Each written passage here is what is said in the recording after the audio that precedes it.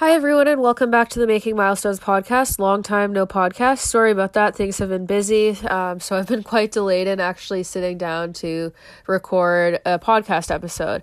Anyways, I probably sound sick right now because I'm congested. Don't have COVID, just am allergic to hay, and unfortunately I have to handle hay every single day. So it's real fun. Anyways, before I get started, I just wanted to remind you all that I have a Patreon account that you can subscribe to if you want access to exclusive content. Starts at just $3 a month, and there's also a tier for people who are interested in online training and want to have access to a private line where we can discuss training options and kind of do like little lessons and critiques for riding and stuff about your horse. So there's also an option for that for anyone who is interested in that. My Anchor account no longer lets me monetize my podcast, which is a bit of a pain. So I'm plugging the Patreon, and then there's also a podcast support option through Anchor that you can do if you're interested in doing it that way, where it's just like a monthly support. No worries if not. It's not the end of the world not to have this monetized. It's just nice because I have to get extra equipment for the podcast. But for this one, I don't, because my brother's dog chewed through my headphones cord, so I don't have nice headphones anymore. So I'm going to get new ones eventually. Bear with me. But anyways, let's get started. So for those of you who don't know, I've been taking an online course through Guelph University. I'm taking their advanced equine behavior course. I did their first equine behavior course, that's the precursor to the one that I'm in, several years ago, and I've also done many other courses through them. I'm almost finished getting my equine science certificate from them. I just need to do 2 more courses. So anyways, I've been studying a lot of stuff, and I've had access to a university library because of that, which has allowed me to download lots of studies and do lots of learning that way, which also, not to plug my Patreon again, I share some of the studies and kind of discuss them on my Patreon as well. So that's another reason why you might want to consider subscribing. But anyways, so I've been in this course and I've been studying lots of stuff related to equine behavior, and I've had to be writing papers and whatnot. Right now I'm working on a research paper that I'm doing on stress in competition horses in specific. And all of this stuff has kind of brought out a lot of emotions in me, mostly rage, especially since this past week, there was a lot of writings on Marilyn Little. For those of you who don't know, Marilyn Little is an event rider who has had bloody mouths on course for cross country 7 or 8 times now on different horses. And she's also well known for using some pretty ridiculous bidding get-ups and gadgets and whatnot. So not a favorite person of mine. Anyway, she's pretty controversial in the horse world across all disciplines for anyone who does know her. So she was at an event this past week, and she was in the lead after dressage, which is also kind of ironic because the last event she did before this one, I don't know if any of you guys have seen the photo. You should look it up. Look up Marilyn Little tight flash. It'll come up. The last competition she was in, she was also in the lead after dressage, and photos came up online, and they were of honestly the tightest flash I've ever seen in my life. I have no idea how no one noticed that before she came in and why no one did anything. It's a complete disgrace to the sport. Anyways, so this past week she's at another competition first after dressage. News outlets like Chronicle of the Horse and Eventing Nation were writing about how the event was going, and so they both put out articles about her. And said articles were written in a very flattering light. There was no mention of any prior controversy and whatnot. So that really rubbed me the wrong way because in my opinion, especially since I've studied journalism and stuff in school, again, for those of you who don't know, I've also been pursuing a journalism degree, but school is expensive, so it's going very slowly. Anyways, we studied proper journalism and good journalism, and a lot of it is about not having an inherent bias and including both sides.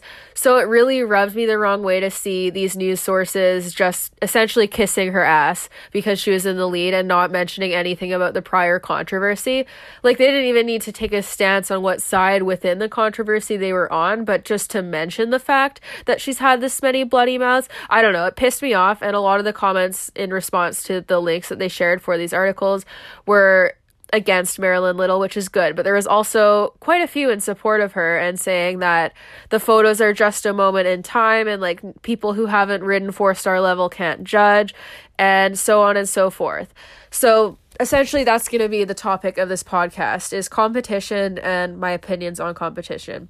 So the first thing that I want to point out is that I completely disagree with the idea that you cannot criticize an upper level rider unless you have competed at the same level as them. I think that is one of the stupidest excuses I've ever heard, and it's a total cop-out. I think it's what people do to try to shut down and justify abuse, because if they use that excuse, the only way you can confound their argument is by competing at that level. So I'm going to talk about why that's a shitty argument, and why, like, any of you listening, if you've ever used this, just think of a different way to make your point in any argument. Even if someone is in the wrong with criticizing a rider, you should be able to, if your argument is solid, you should have more than that. So anyways, the problem with that is that it implies that you need to ride at a specific level to have any knowledge of equine behavior or their body makeups and how they're, like, how many nerves are in the mouth, where the nerves run along their face, what is comfortable and uncomfortable for them. It implies that you need to ride at the 4-star level in order to know these things, when that couldn't be further from the truth. To be frank, a lot of the people at the top levels of sport actually benefit from blatantly ignoring equine behavior signals, whether they are just naive and actually do not know how to properly read equine behavior, or maybe they do and they've just become so desensitized due to the number of stressed horses that they see all the time in competition. So what I'm trying to say here is that someone being a good rider at the top of the sport has absolutely no basis on if they're an ethical horse person or if they can actually read equine behavior adeptly. So it's such a crap argument, because most of the top equine scientists and the people who are running the show with, like, advancing equine vet medicine and learning more about the science behind equine behavior and learning theory, most of those people haven't ridden at the 4-star level, but they are way more qualified to make the call on if a horse is unhappy or if they're exhibiting stress behaviors than any 4-star rider is. Because at the end of the day, 4-star riders are just riders. They, generally speaking, do not have any type of relevant education on equine behavior and animal husbandry, which are the most important points when you're referencing actual welfare. They don't have credentials that make them more qualified to call the shots on that. And in fact, someone such as myself is actually more educated than most 4-star riders on equine sciences. I can pretty much guarantee you that they do not have the paper trail of actually getting a post-secondary education on equine sciences, because it doesn't really hold any merit when you're just trying to move to the top of the levels, and it's not going to change the results if you want to take shortcuts. In fact, it's most likely just to make you feel guilty about doing certain things and render you unable to take the types of shortcuts that other people do to advance at that level. So, rant over, but bad excuse, terrible excuse. And like I said, there's a whole lot of people who have essentially nothing to show for themselves from a show perspective, such as myself, that are more educated than most of the top level riders that we are witnessing.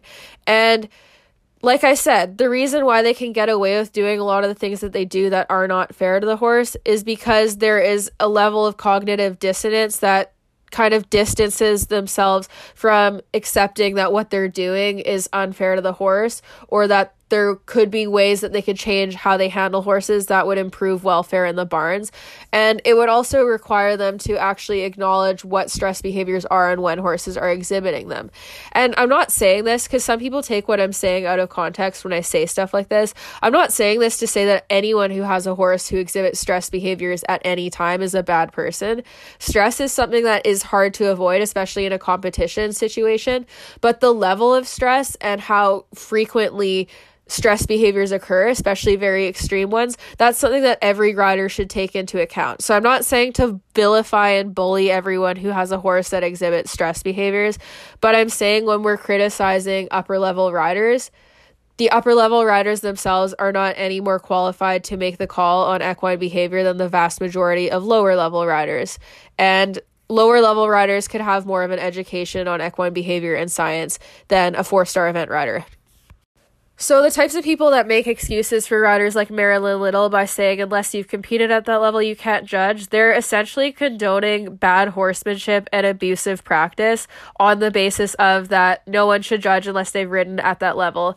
And even from the standpoint of like any sport, you can judge someone's morals and ethics without even being a part of the sport at all. Like, frankly, if I showed some non-horse people in my life some of the photos of Marilyn Little on her horses, they don't need to have any horse knowledge to know that the horses with the bloody, frothy mouths or tight flashes with their eyes bugging out of their head, they can tell that they're stressed. And I think that says something, because essentially what has happened is that a lot of riders have become totally desensitized to stress behaviors, to the point where they're actually willing to justify like blatantly cruel practices under the guise of it being okay, because someone riding past a certain level must mean they're credible. And here's the thing. You do not need to be ethical to advance to the top of the sport. The judging is not based on ethics, and in fact, judges in a lot of cases are willing to score horses very well that are extremely stressed. Exhibit A, Marilyn Little always being in first after dressage when her horse is arguably one of the most stressed horses at those events. You don't need to be ethical to advance to the top. So, show record means absolutely nothing in terms of how well you care for your horse or how well you provide what they need.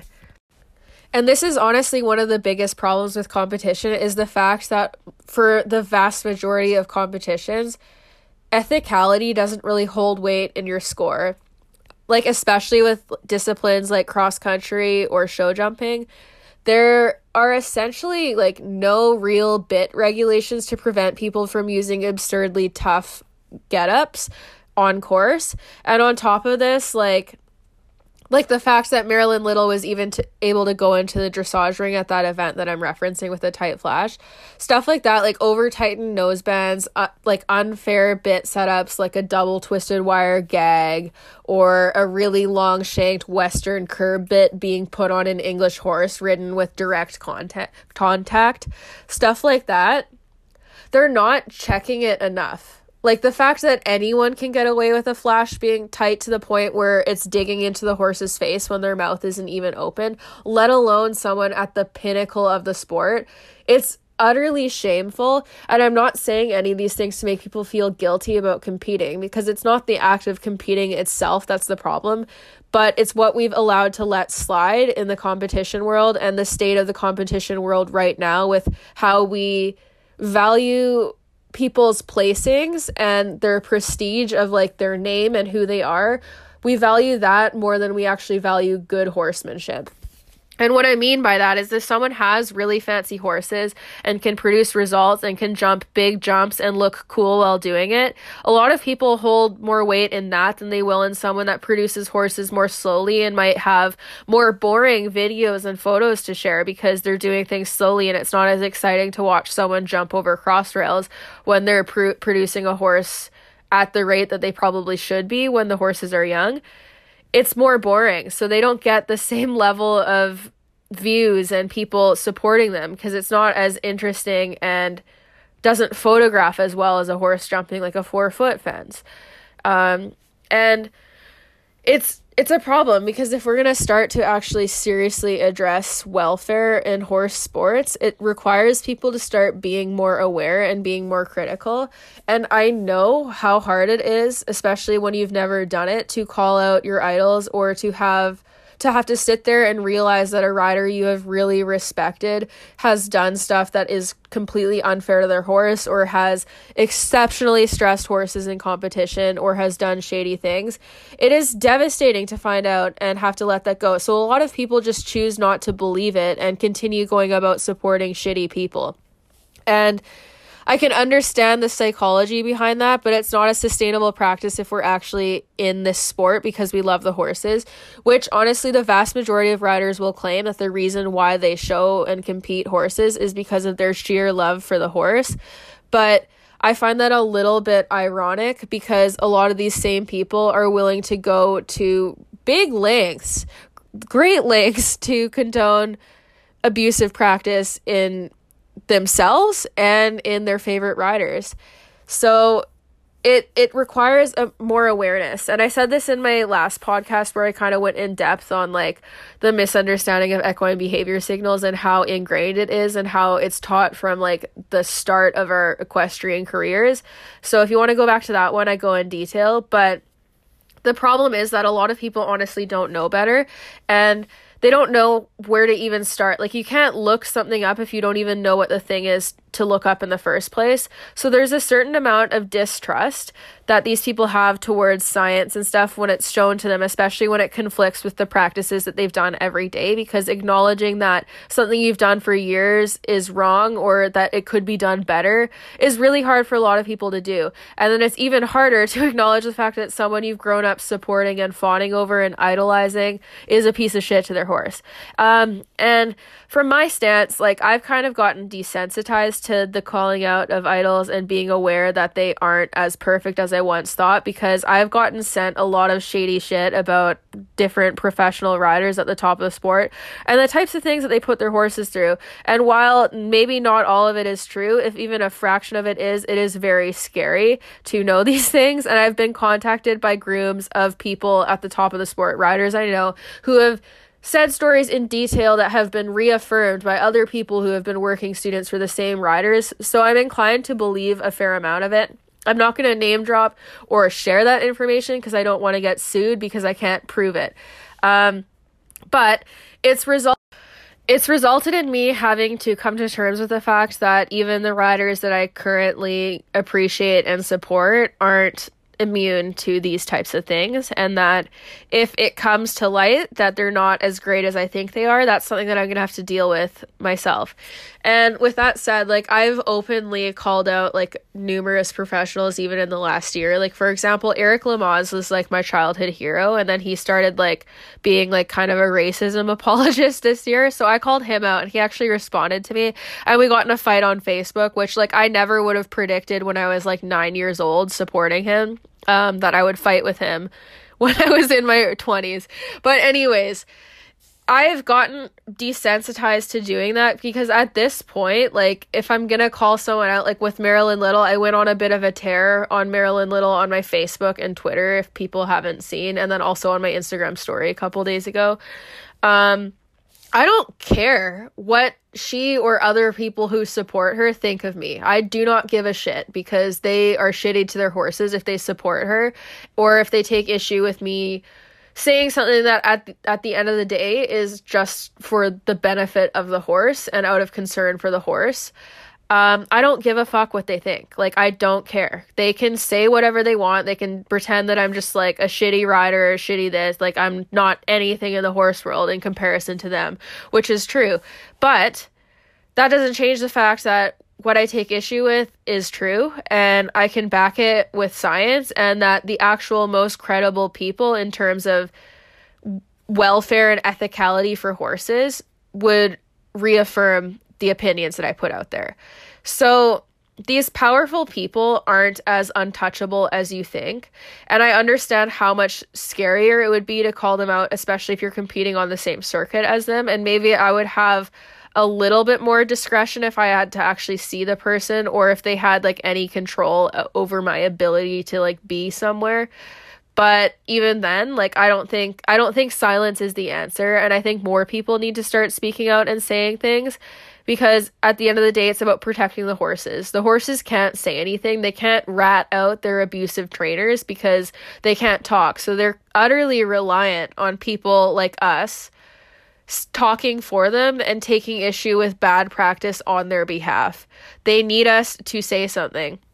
So I think that should come above over any concern about the person retaliating. And the only thing I will say is that when you're calling out like any big person who can afford big lawyers, or just anyone in general, just be careful not to say anything that you cannot prove. For example, me saying that Marilyn Little is a shitty person who makes her horse's mouth bleeds, or makes her horse's mouths bleed, she can't do anything about that because there's photographic evidence of it occurring. She can't do shit about that. So just don't make bold claims that you can't prove and claim them to be fact. You can speculate. Speculating isn't illegal, but if you try to frame something as fact and you can't prove it, you do risk someone coming after you for defamation. So don't do that. But it's still worth calling her out, sharing all of the many images people like her have of their stressed horses and talking about it. Creating discussion is how you incite change, because essentially what this is going to end up having to come to is that all of the little guys who aren't at the pinnacle of the sport, but there's way more of us than there are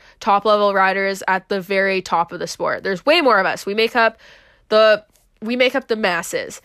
It'll require all of us rallying for the welfare of the horses and making demands to the organizations that sanction our shows, and making them follow through with them, and kind of just creating enough noise that they can't ignore it and that they can't continue to defer to people at the top of the sport.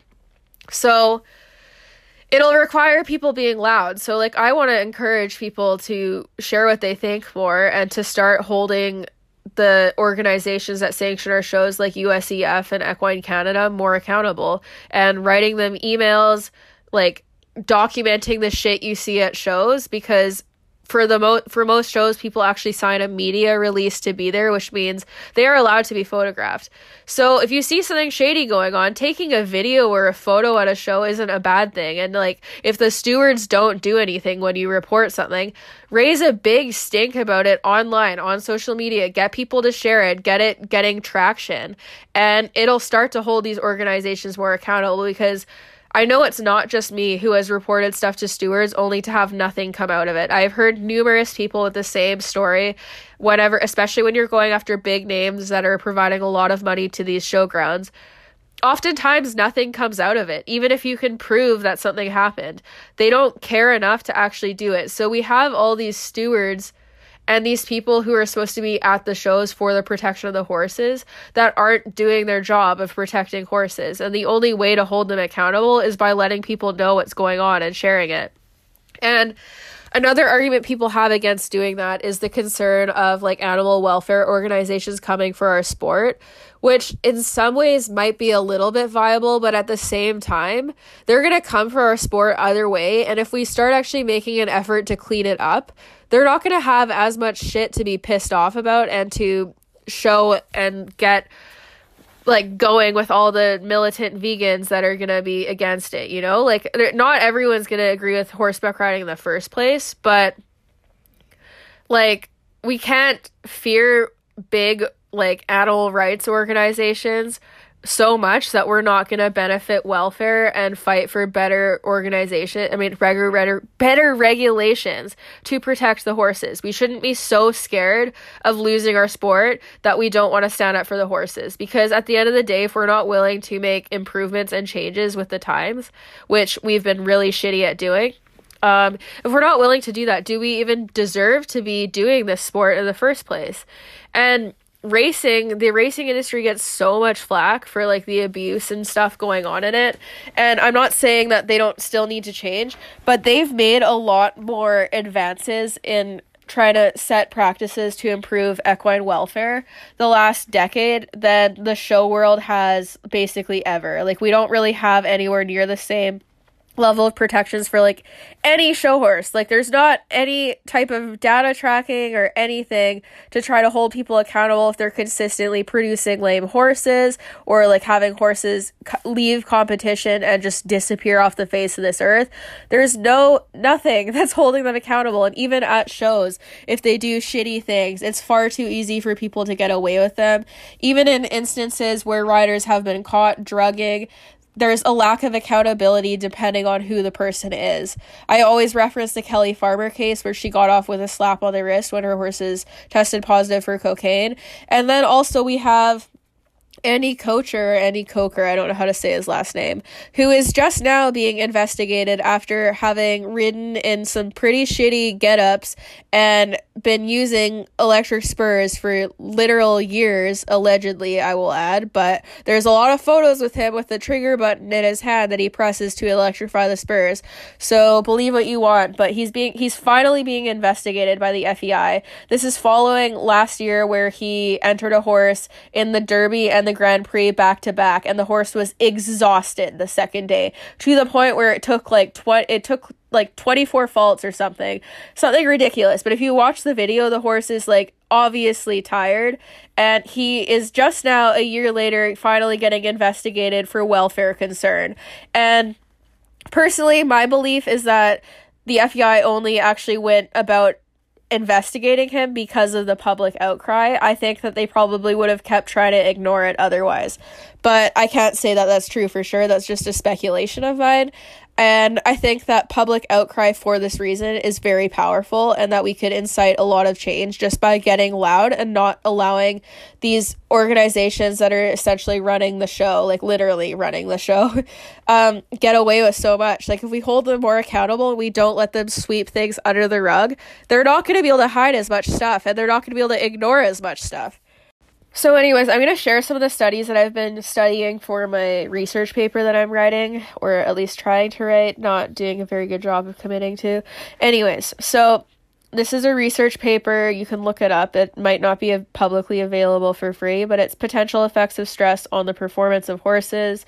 And here, I'm just going to read this part. So this is a paragraph that's discussing stress versus distress. So stress doesn't always result in a negative influence on body homeostasis. As it is one of the physiological mechanisms that animals have evolved to cope with normal short-term stressors that are routinely encountered. So, for example, exercise of any sort, like even for people, is technically a short-term stressor because it puts stress on the body physically. But it's not necessarily a bad thing. It can be bad if you do it to an extreme or if you make it stressful through other avenues, but it's not in itself a bad thing. So stress itself doesn't necessarily have to reference a bad thing. It's when it goes over a certain threshold that it becomes a problem. So anyways, what the article says is, the problem comes when this balance is broken, as then resources demanded from the stress response must be shifted away from other biological functions of the animal, such as reproduction or growth. This situation has been described as distress rather than stress. So when stress, especially when it's long-term stress or chronic stress, it starts to actually negatively impact the body. And chronic stress is like what generally pushes horses to develop stereotypic behaviors like weaving or cribbing and so on and so forth. So, yeah. So anyways, components that can affect a successful sport horse in work are thermal conditions. The weather can induce stress if they're not used to it. Rainfall, deteriorating track conditions can affect exercise performance and induce stress, and so on and so forth. Physical abilities, conformation, and whatnot can affect stress. The horse that is built better for the job is probably going to have less physical stress than a horse that's not built as well for the job. So anyways, in short, the study concluded that above a certain threshold of stress negatively impacts performance. So even from the standpoint of people wanting good results in their horses, they're more likely to have consistently better results with a horse who is less stressed than one that is stressed to the nines and cannot properly function due to being so anxious.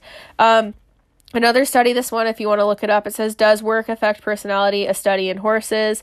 So basically, this study took horses out of certain disciplines and would train, like they trained show jumpers, they trained dressage, and then they trained like a higher school of dressage beyond like regular dressage training, and compared all the horses' personalities to see if once they're starting to get trained in a certain discipline, if it affected the way they react to things.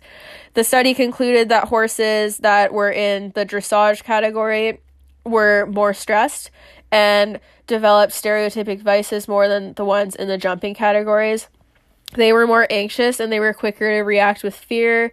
The hypothesis for this was because dressage horses are required to have way more like specific movements where they have to stay in the same movement, and there's not as much room for kind of play and like doing other things. Like they had very structured exercise and specific movements that rendered them within a certain confine of a movement for X amount of time. And the lack of ability to exhibit the same frustrated behaviors that show jumpers are usually allowed to do on course means that they were more stressed, and they kind of kept more stress and frustration bottled up because they did not have the same liberty to show these behaviors, and they have to maintain a certain frame that's static for an extended period of time. So it found that like work can absolutely influence anxiety in horses, and increased anxiety is often found in cases of work stress, it says. So horses that are chronically stressed in work and competition are more likely to have stereotypic vices in their stalls and just chronic stress in other situations. With that said, a horse not having stall vices isn't an indicator that they're not stressed or that they're happy in their certain situation. A lot of the horses that are stalled 24/7 might not have specific stall vices, or if they do have vices, they're not necessarily the widely recognized ones like cribbing, weaving, chewing, stall walking. They could do stuff like head nodding, grinding their teeth, crossing their jaw, pinning their ears, and trying to bite people and stuff. Those are all still technically stress behaviors and stereotypic behaviors, but a lot of people don't recognize them as that. They'll kind of write it off as like, oh, he nods his head because he's just dancing to the music, or he's just playing, or he's just cranky when it's feed time and stuff. They'll say stuff like that, but it's a stress behavior. So, it also depends on the horse, because there's also horses that are naturally more reactive from a young age without having humans influence it. So they are probably more likely to be less resilient in handling stress than horses that are more stoic and less spooky naturally.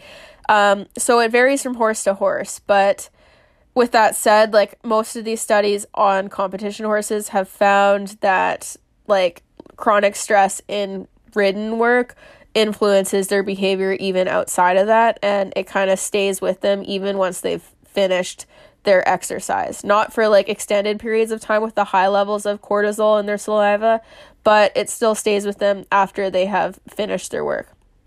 So there's a lot of studies where they've assessed the level of salivary cortisol in competition horses.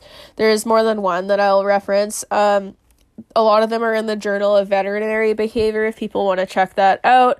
But essentially, like, what most of these studies have found is that the cortisol level in the saliva climbs when horses are competing. With certain disciplines, the level would climb like up to 4 times over, which is pretty high. But with other ones, there wasn't like a massive peak in it. So like for show jumping horses that they tested on that were experienced in competition and weren't new to competing, had a peak that was like still fairly low stress, and they associated the peak of cortisol with just the necessary stress level for doing that specific activity, because cortisol levels will increase during exercise regardless, but there are certain peaks in certain disciplines or with horses who were less experienced where they'd have way higher levels than like the control group of experienced horses. And they found like with cross country horses, it climbed like 4 times over when they tested it at the end of the cross country round. And they also tested horses before they were ever competing, like when they were still in the stalls before being tacked, and they didn't find that there was any like ability to anticipate competition because their cortisol levels didn't increase in accordance with that. So anyways, another study I'm going to reference is also from the Journal of Equine Veterinary Science, and it's about competition horses being housed in single stalls and the effects of free exercise on the behavior in the stable and behavior during training and the degree of stress.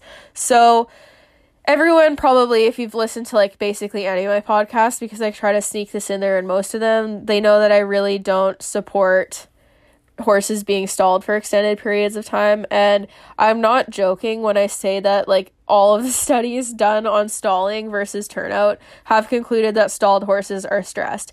And unfortunately, a lot of owners, lots of competition owners included and upper level riders, they'll say their horses like being stalled because they'll be calmer in a stall than they are outside. They're way more likely to kind of freak out and run around and get stressed outside if they're not used to it, especially if they have a lot of pent-up energy from standing around for exceptionally long periods of time.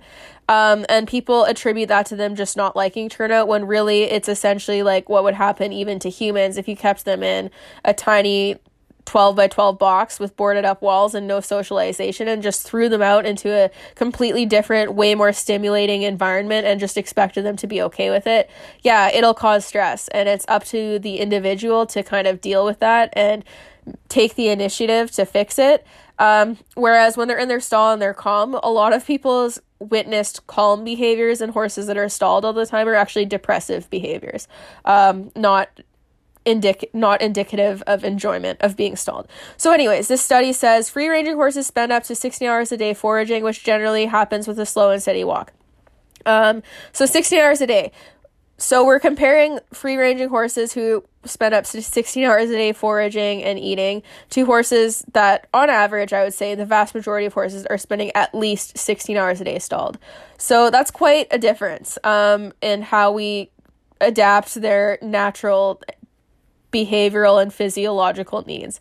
And horses also spend their entire life with a herd in a constant social hierarchy.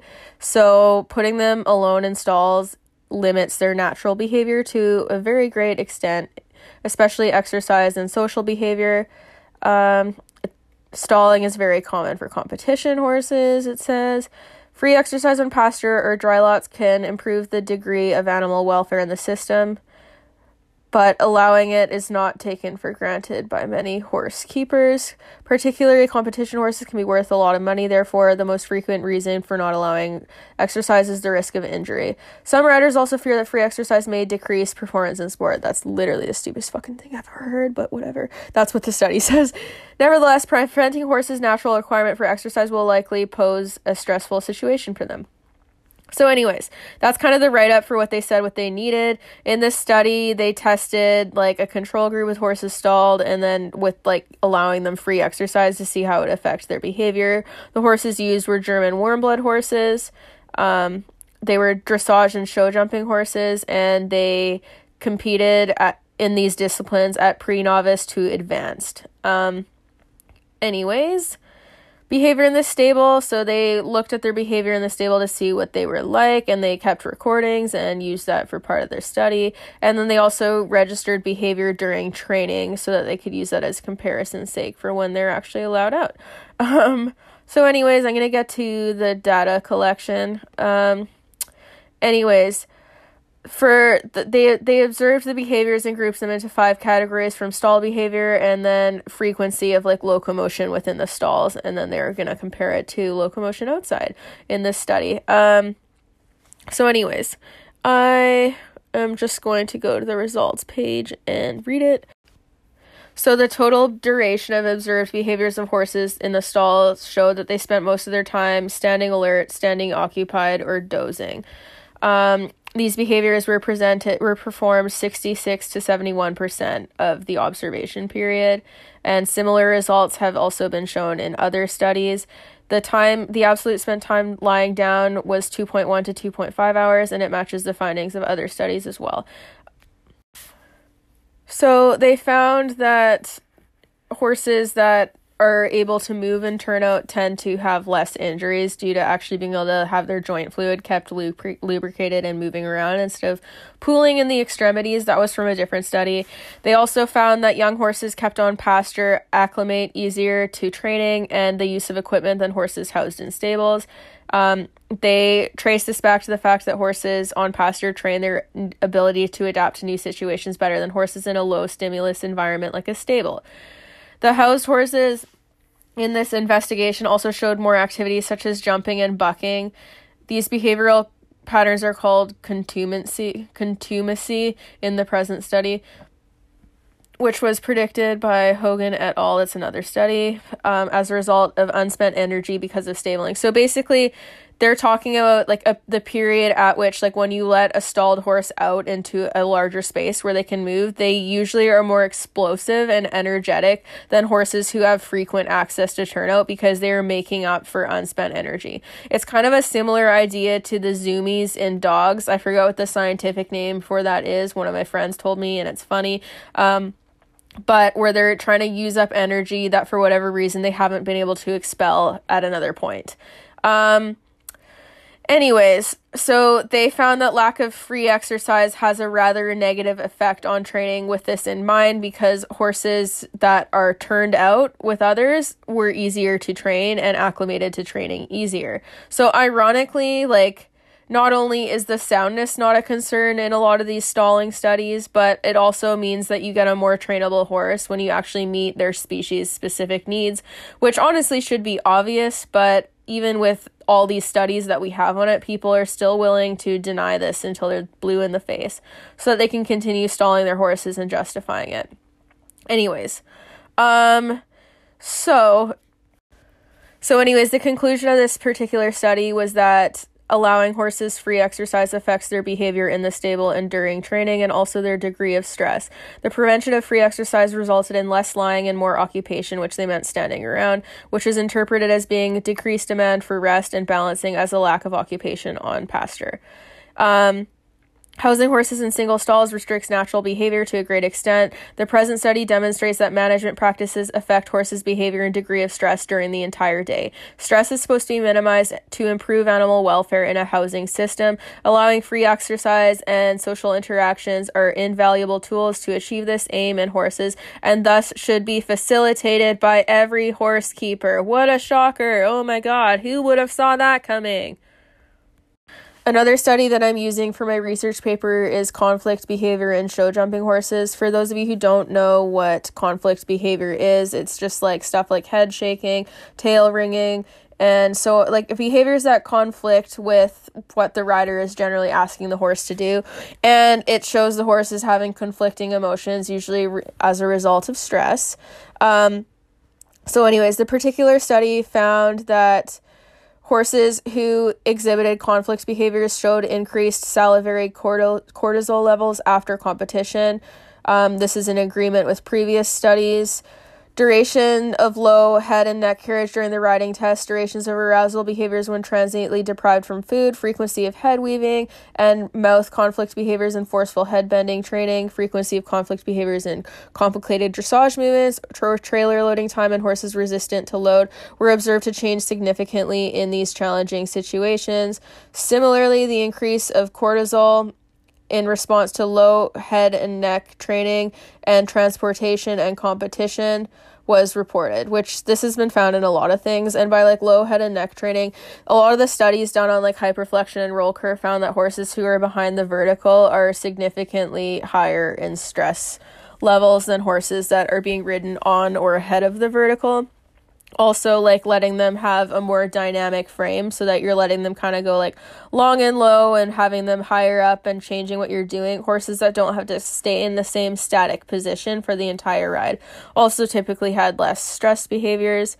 The study confirmed that horses competing in more difficult rounds tend to display conflict behaviors more frequently. This might reflect greater psychological effort in these jumpers. Conflict behaviors such as head shaking, pulling the reins, tail swishing, refusals, bucking, and bolting mainly derive from psychological frustration or pain, which may be provoked by the use of certain training methods or inappropriate cueing by horse rider. Sorry, I can't talk. Or training errors such as over hasty implementation of the horse for competitions when it is not prepared for this.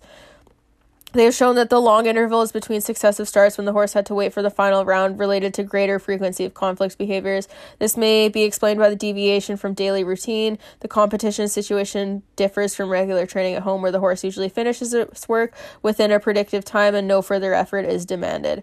During observed competitions, the horses have to be ready to go in the second round, in most cases still being saddled. Thus, the added effect of unpredictability of human demands may be stressful in itself.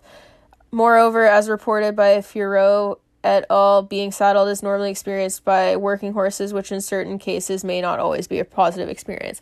So that kind of is in line with like horses who exhibit like bad behaviors when you're saddling them, like biting, kicking, pinning their ears, generally have a negative association with the saddle for some reason, may it be pain or stress in predicting what they're about to do. So anyways, they found that conflict behaviors aren't at all uncommon in show jumpers, which we all know because you've seen what a lot of show jumpers ride their horses in, and the horses kind of have to fight and have a few conflict behaviors to escape the pain of a lot of the bidding setups. Anyways, in another study, the difference in cortisol concentration between less and more successful horses was about 200%. Oh my god. And then in other studies, they found that difference was like 160%. So it's pretty substantial because the horses with higher levels of stress, like to the point where they're 200% higher, would have lower performance. So basically what they've concluded with these types of studies is that too much stress causes lowered performance.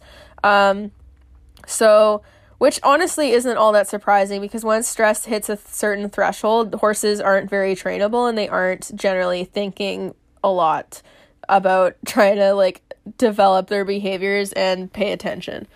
Another study studied horses with tight nosebands and their stress levels, and they found that like stuff like salivary cortisol level, heart rate, and eye temperature peaked when the noseband was at its tightest, also suggesting a physiological stress response. The scale of the increase in eye temperature is reported here is consistent with events such as jugular catheterization of dairy cows, which is a pretty stressful event. So that's pretty sad that like tight nosebands can have that much of an effect. Anyways, so they found that tightened nosebands result in pretty significant stress responses from the horses, and that having like the 2-finger rule is important for welfare. And that nosebands exert more pressure than what people may think when they are over tightened. Yeah, so all of the like basically they did them all tight enough so the horse couldn't yawn, and yawn is also like a stress relieving mechanism. And like when the parasympathetic nervous system is kind of dealing with a come down from stress. So anyways, and like a transition in threshold, like stress threshold and arousal level. So when they're going from a high level of arousal to a low level of arousal, and arousal in like a scientific sense describes like excitable behavior, as well as stressful behavior, fear, anxiety, and so on and so forth. So yeah. So the general consensus in basically all of the studies that I have read thus far is that stress in competition horses is way more common than what most people would predict, and that a lot of them are experiencing very high levels of stress that is in accordance with stuff like noseband tightness, the types of bits that they use, the types of gadgets that are put on them, and what they're being asked to do. So with this in mind, like it's pretty clear that if like this many studies are producing the same result, that like something needs to change, because horses shouldn't be having a super high threshold of stress every time we do something with them.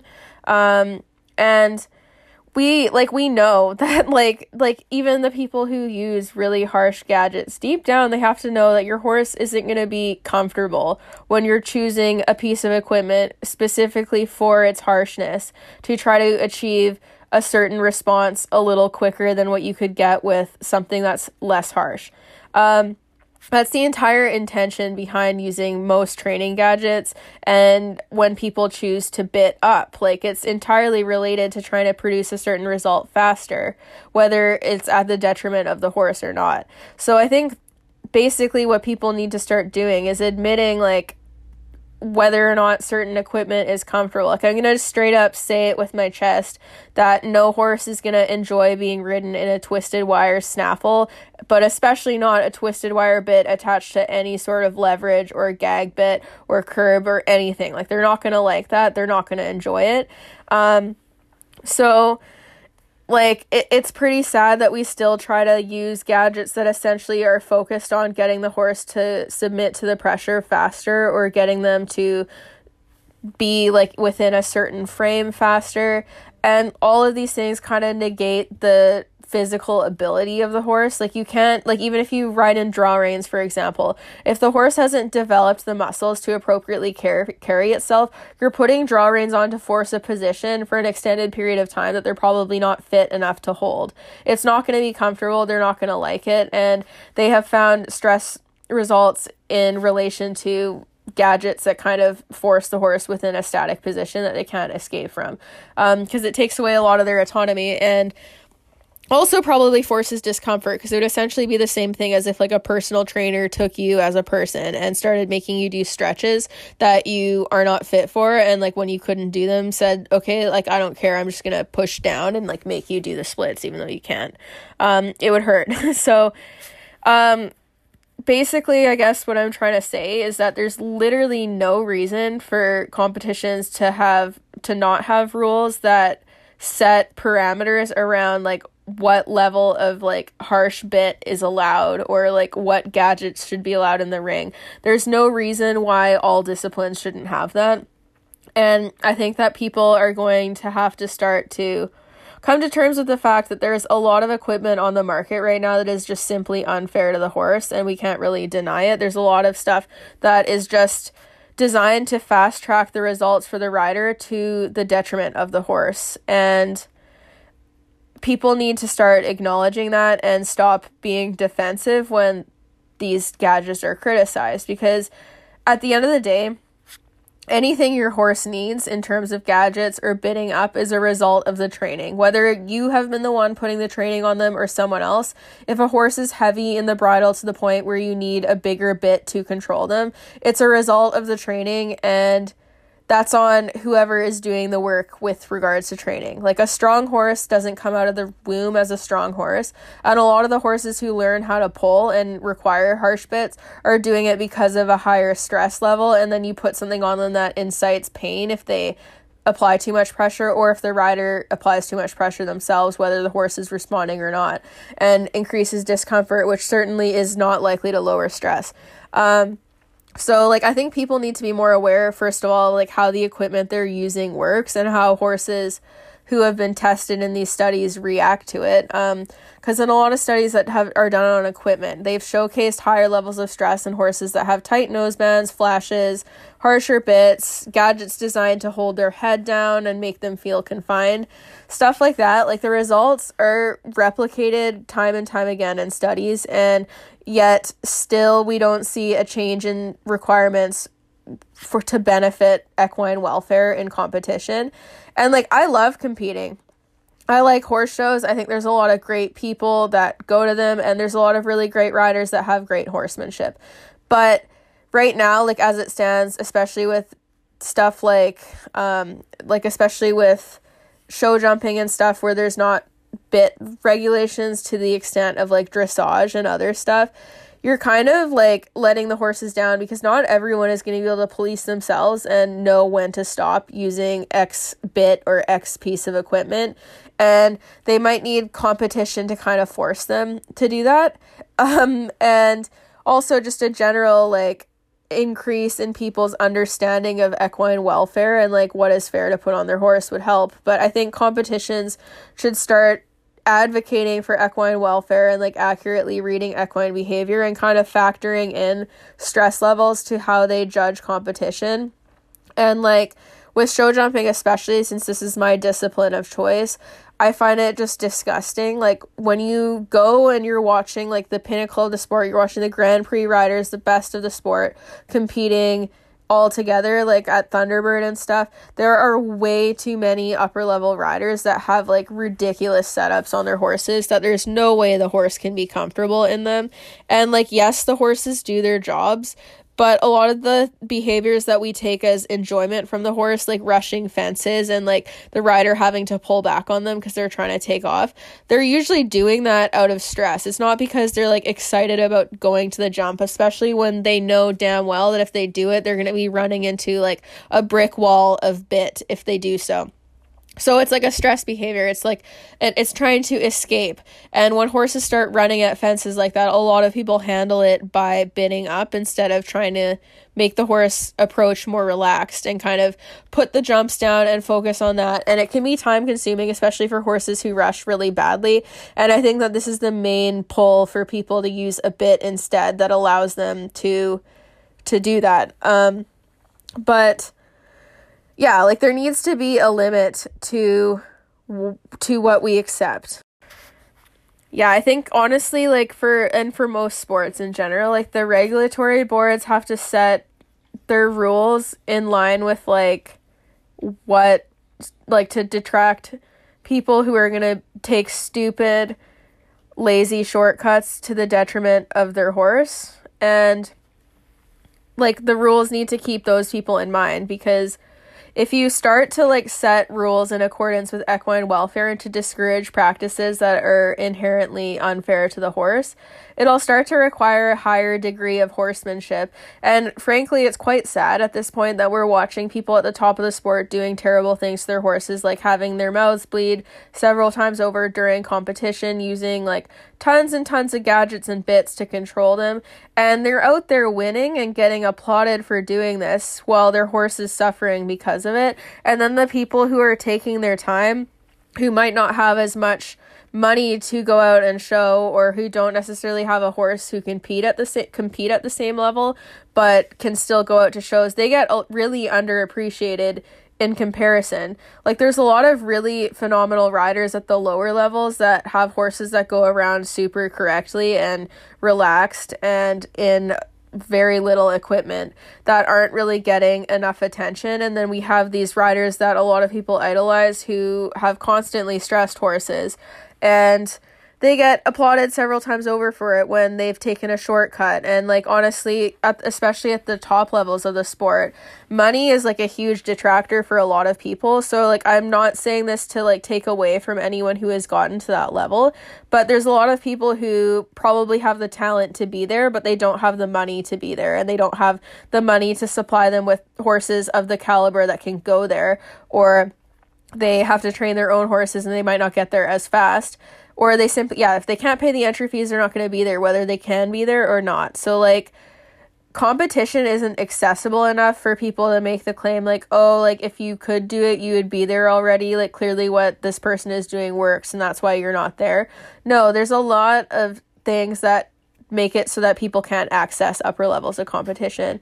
And we also don't try to consider equine welfare when we are competing, and like the judges and stuff certainly aren't right now. So it's just one of those things where like a lot of the people who deserve to get the credit for competing at those levels aren't getting to be there, and then the ones who are getting the credit don't necessarily deserve it. And there are some upper level riders who I really respect and that I think do good by their horses and are setting a great example for like the younger generation, but those riders are fewer in population than the ones who are kind of rushing and kind of just doing what they need to do to produce results.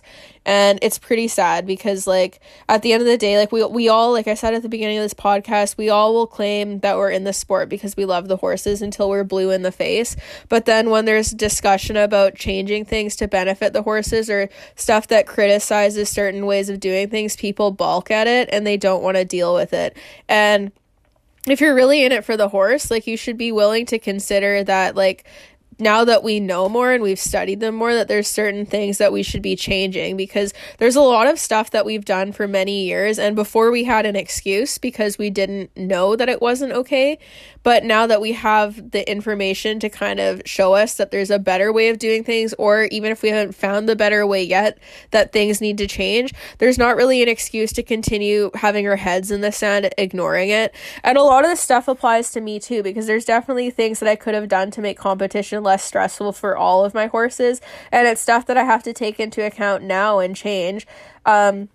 But with that said, like I definitely think that the amount of criticism people at the lower levels get for like minor mistakes, like catching their horse in the mouth over a jump or like something like that, or like having like Eck not be perfect, having like sloppy a lower leg that isn't really strong or something, they get completely crucified. Meanwhile, like a lot of the people at the top of the sport who are hurting their horses' mouths more, but they might not be catching them in the mouth, but they're using something that's inherently more harmful to their mouth than the lower level rider who caught their horse in the mouth. They don't meet the same level of criticism. And if anything, like the people who are setting the example at the top level of the sport should be getting criticized the most and being expected to set the best example for everybody.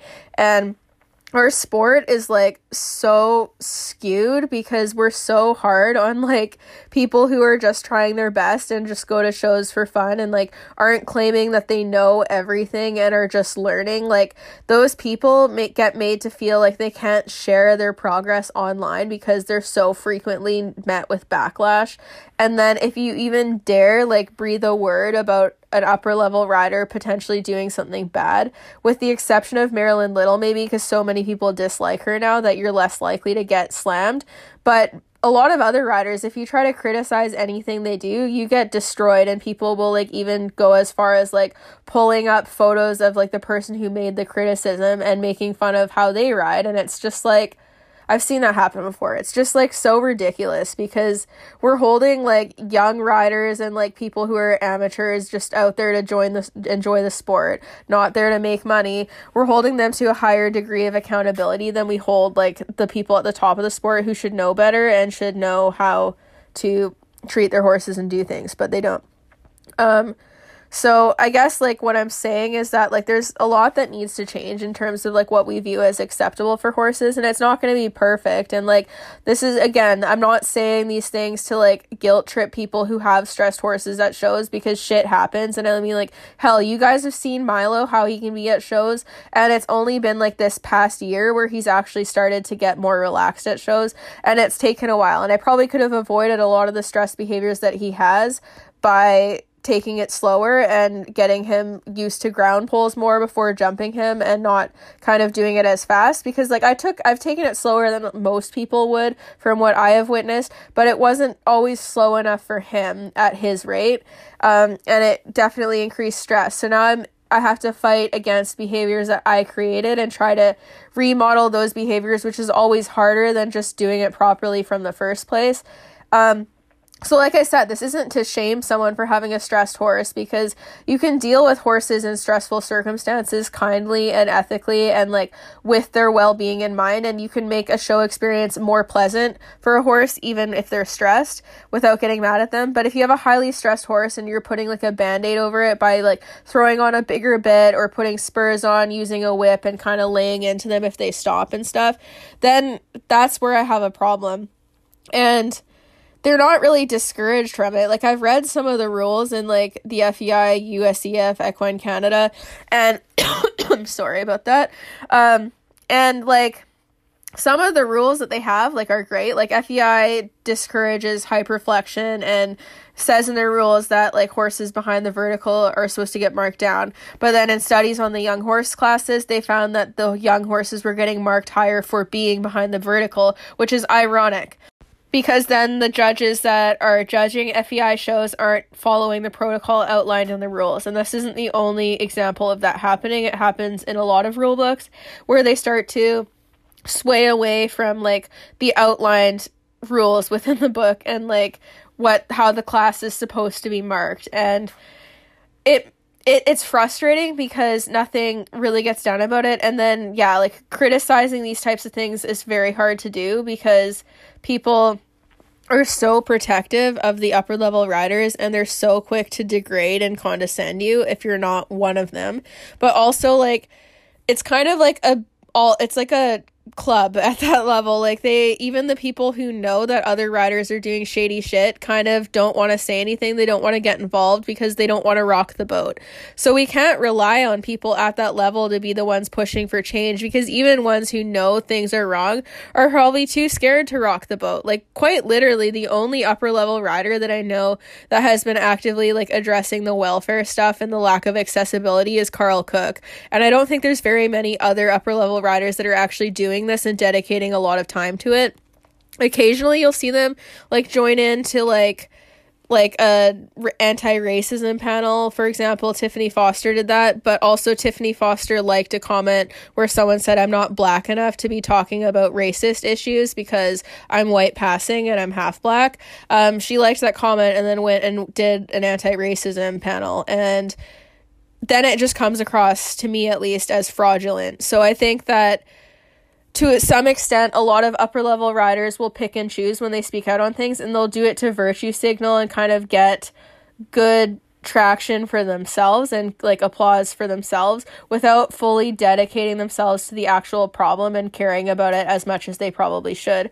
And like, but the majority of them honestly just don't say anything. So like leaving it to them to address these issues, like they're never going to change then, because everyone's too scared to start advocating for it. And like, if you did, you'd probably get slammed by everyone else who would get negatively impacted by certain changes to the rules.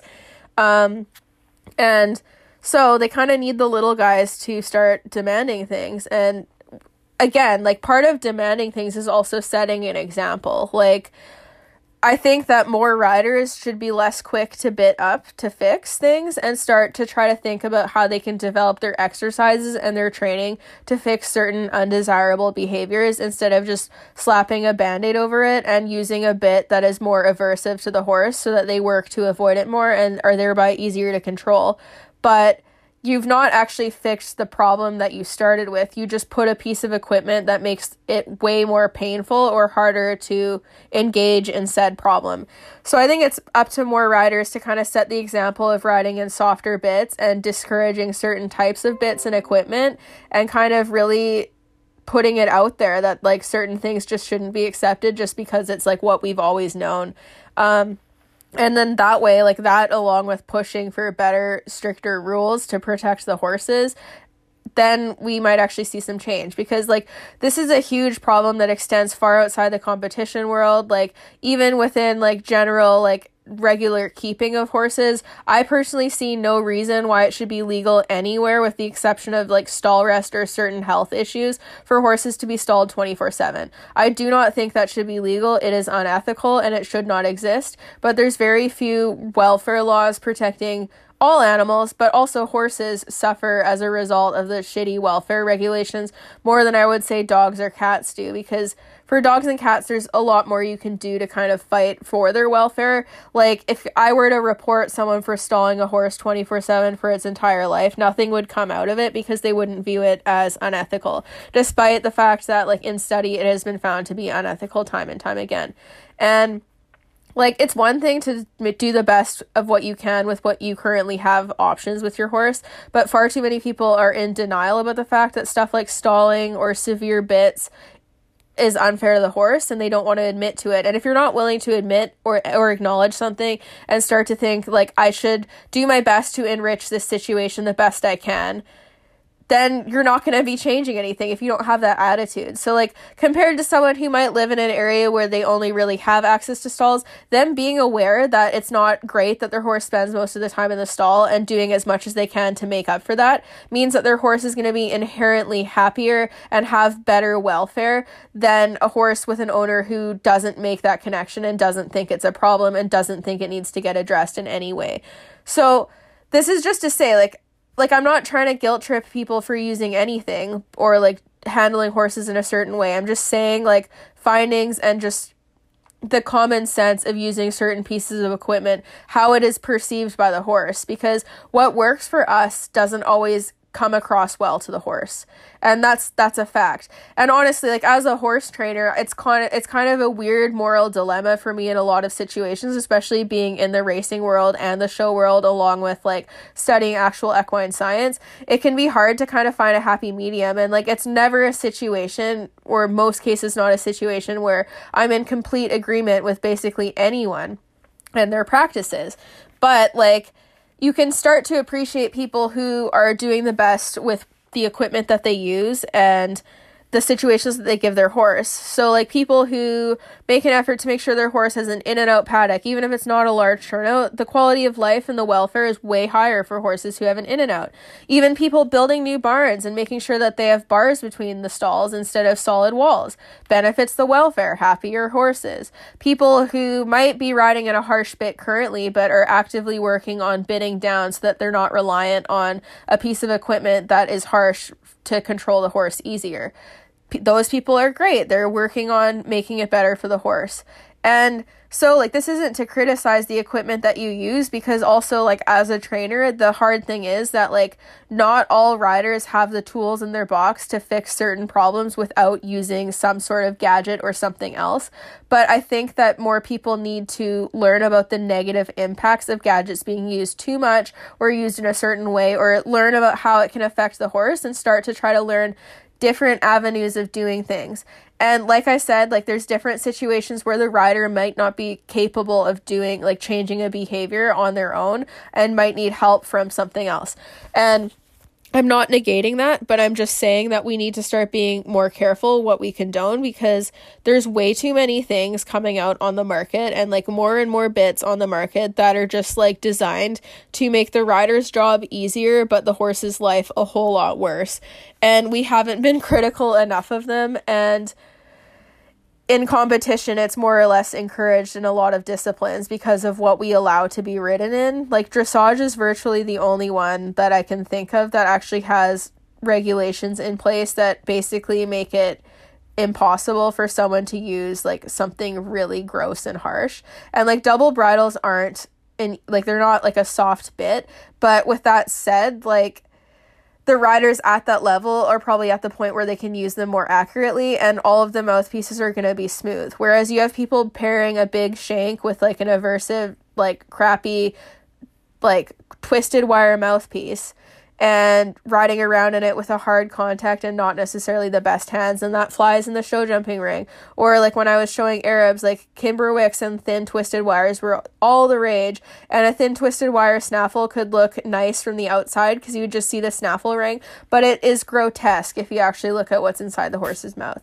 And there's just not enough of an education for people to even learn that these things are a problem. So they grow up kind of being indoctrinated into believing that all these things are okay and that it doesn't harm the horse and that like their trainer knows all. But I'm telling you right now, like even the people you really care about and respect in the horse world, and even your trainer, it doesn't take away from them being a good trainer, but without having an active desire to kind of follow science and learn about what science finds with regards to learning theory and how to best apply things to help horses learn the best. Without having access to that, they're inevitably going to make mistakes and tell people to do things without knowing the repercussions of them or the potential for certain repercussions, whether they meet them or not. Without actively trying to learn and better yourselves as we learn about horses more, you're going to make mistakes. I've made mistakes. Every rider will make mistakes. Even as you're actively trying to learn, it's inevitable because we're probably going to find out more and more as years roll on, and then we're going to continue to adapt practices as a result. So mistakes are fine. However, I find that in competition and with how we teach riders regularly, we're making the same mistakes again and again. And that's where the problem lies, because it's insanity if you keep repeating the same mistake again and again. And then we look at like how many soundness issues competition horses have, how common it is to see barns full of horses with stall vices, how common it is to see stressed horses at shows. These are all indicators that we could do things better. And this is not to say, like I've said several times now, that any stress behavior is bad, or if a horse has an explosion at a show, it's always bad and it's always the rider's fault. But if it's happening to the degree it is currently, there definitely is a way we could do it better to result in happier and quieter horses. And there's a lot of riders and trainers who are doing that. But we're not doing it on a large enough scale yet, and we haven't pushed this information to kind of follow suit with how competitions judge horses and how the governing bodies regulate their rules and like how they kind of set general practices. Like there's a lot of stuff we could do at shows to better horses' lives. Like heck, even like within the stable blocks, if we started doing more open air stalls, or like having it be a situation where the horses aren't essentially in a jail cell that they cannot see anything out of and cannot see other horses. Like at shows, it's obviously harder to do, and it's less of a problem if people are showing infrequently. But if you're showing all the time, every single weekend or for weeks on end, and the horse is just having to be in a stall all the time, then that's where it kind of starts to be a problem. There's ways that showgrounds could probably make stalling practices more ethical and give people at the shows more options to kind of enrich their horses' lives more and make it less stressful for them to be there. And they could set regulations to kind of help this happen and to kind of hold people accountable if they're not willing to change to follow it. So there's a lot that we can do to better the situation in the horse world, and it's honestly not going to be that hard because it's not even that you have to do everything all at once. You can start taking baby steps and just being more mindful of what you're doing. Like, before you decide to change your horse's equipment, start to think about, like, is this behavior because they're in pain? Is it because they're stressed? Is it because they're not understanding what I'm asking them? How can I make this make more sense to them? What is the driving cause behind why this certain behavior is exhibiting? and start to kind of think like that more. And then you're going to have an easier time solving the behaviors because you'll be addressing the why behind them instead of just trying to stop that specific behavior.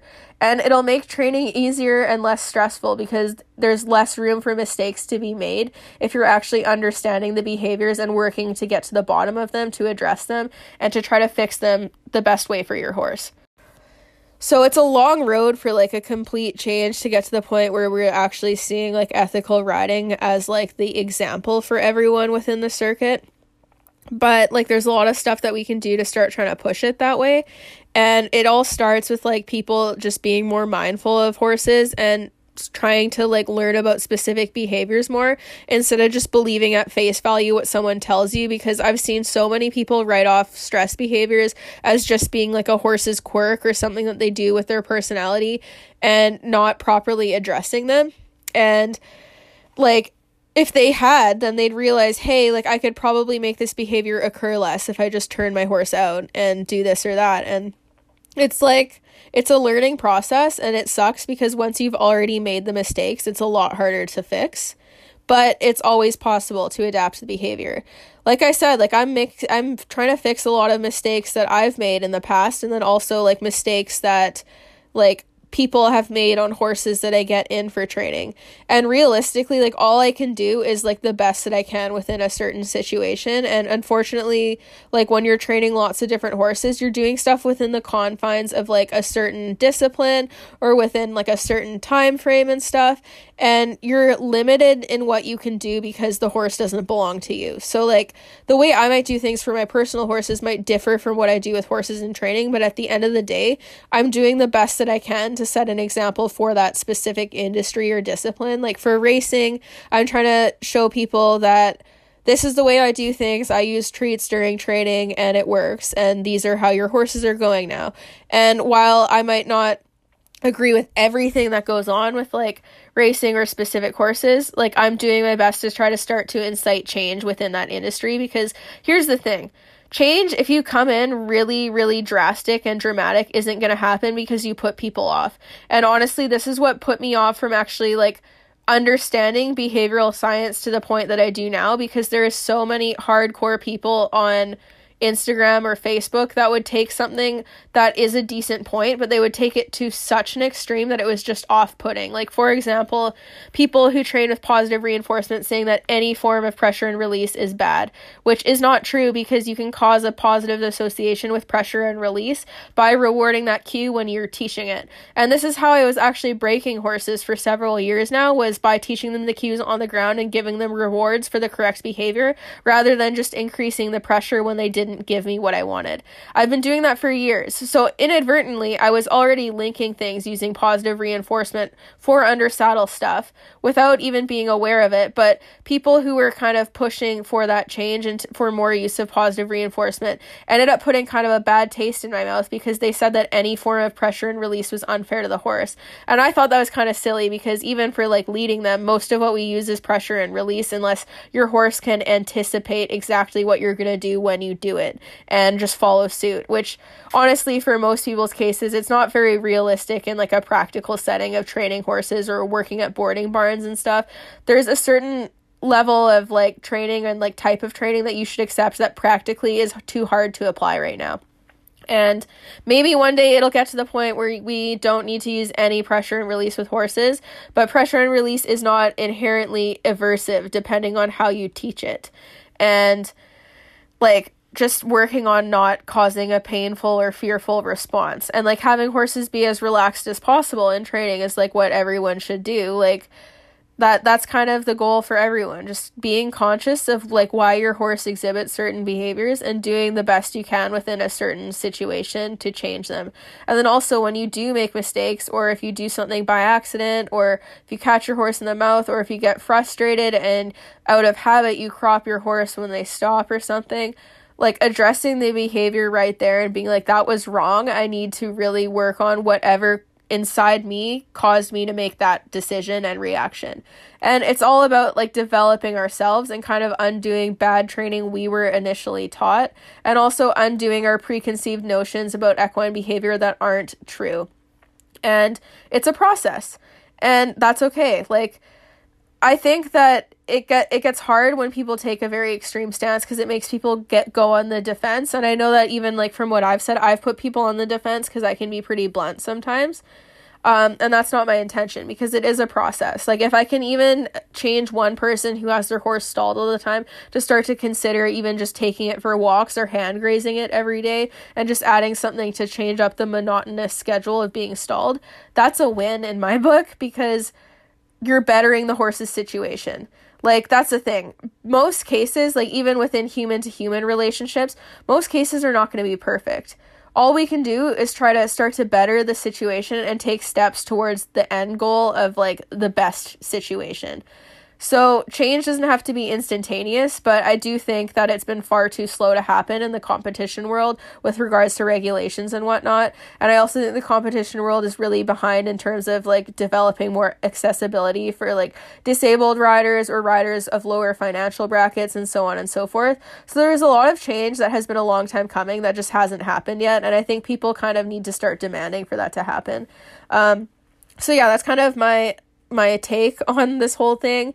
And as I continue to write my research paper and go through these studies, I'm sure I will have more thoughts and maybe I'll even change some of my opinions here. But we'll see. Like, that's the thing. Like, learning and education is a process. So, like, it's never a loss to change and say, like, I was wrong before and this is what I do now. Like, when people try to be like, oh, but Shelby, you did this before as, like, a gotcha when I'm, like, pushing certain ideas, it's not the gotcha they think it is because normal people should be learning and developing and advancing with time. And that's nothing to be ashamed of. If you stick to the same ideas you've had for years without ever questioning them, that's honestly what we should all be embarrassed of. You should always kind of be looking into other things and trying to look at credible information, even if it challenges what you're comfortable with, because you don't learn anything within your comfort zone. And if you just push away anything that makes you uncomfortable, it's never going to end well. So that's kind of my thoughts on competition and like what I think needs to be changed. And I hope people enjoyed that rambling mess of like me trying to read studies on the fly, and I'm losing my voice again now that I've been talking for so long. So this is a podcast coming to a close once again. As I said at the beginning, I would love for it if you would check out my other channels, like my YouTube channel, which is my name, Shelby Dennis, or Instagram and Twitter, which is SDEQUUS, or my Patreon, which helps support this podcast, and you can subscribe for as little as $3 per month, and it's great. So that's really fun and stuff. And I appreciate all your support. And also, I have Christmas sweaters out now on my merch store. They're horse related and they're really cute. And there's some funny ones and I really like them. So if you want a fun Christmas sweater in time for Christmas, I would recommend ordering them soon if you don't want to pay for rush shipping if you wait too long. They're pretty cool. You can find that on my store on Teespring. It's called Milestone Equestrian. And the links are also on my Instagram and YouTube channels if you look in the descriptions of things. So you can check that out there. I appreciate everyone listening. I hope this was interesting and I love your support, and I hope that I can help start to make a difference in the horse world just by even getting people to kind of consider and think further into things than they might be taught, because at the end of the day, a lot of what we're taught, especially once we're just learning about horses, is very watered down, and it's kind of just skimming the horse's level of perception to the bare bones basics and not properly addressing all of their behaviors and why they exist. So I highly recommend looking into behavioral science on horses. It'll definitely help your training, whether you want to use negative reinforcement or positive or a combined reinforcement. It'll help you because it'll help you understand how to time things better and how to kind of mark behaviors and gradually shape certain behaviors. It will help you, I promise. So I highly recommend that. Like I said, I share a lot of relevant studies and stuff on my Patreon and we discuss them. So that's a good place to go if you want to read some studies and my opinions on them and how I'm using them in school and stuff. So anyways, thank you for listening and I hope you all have a lovely day.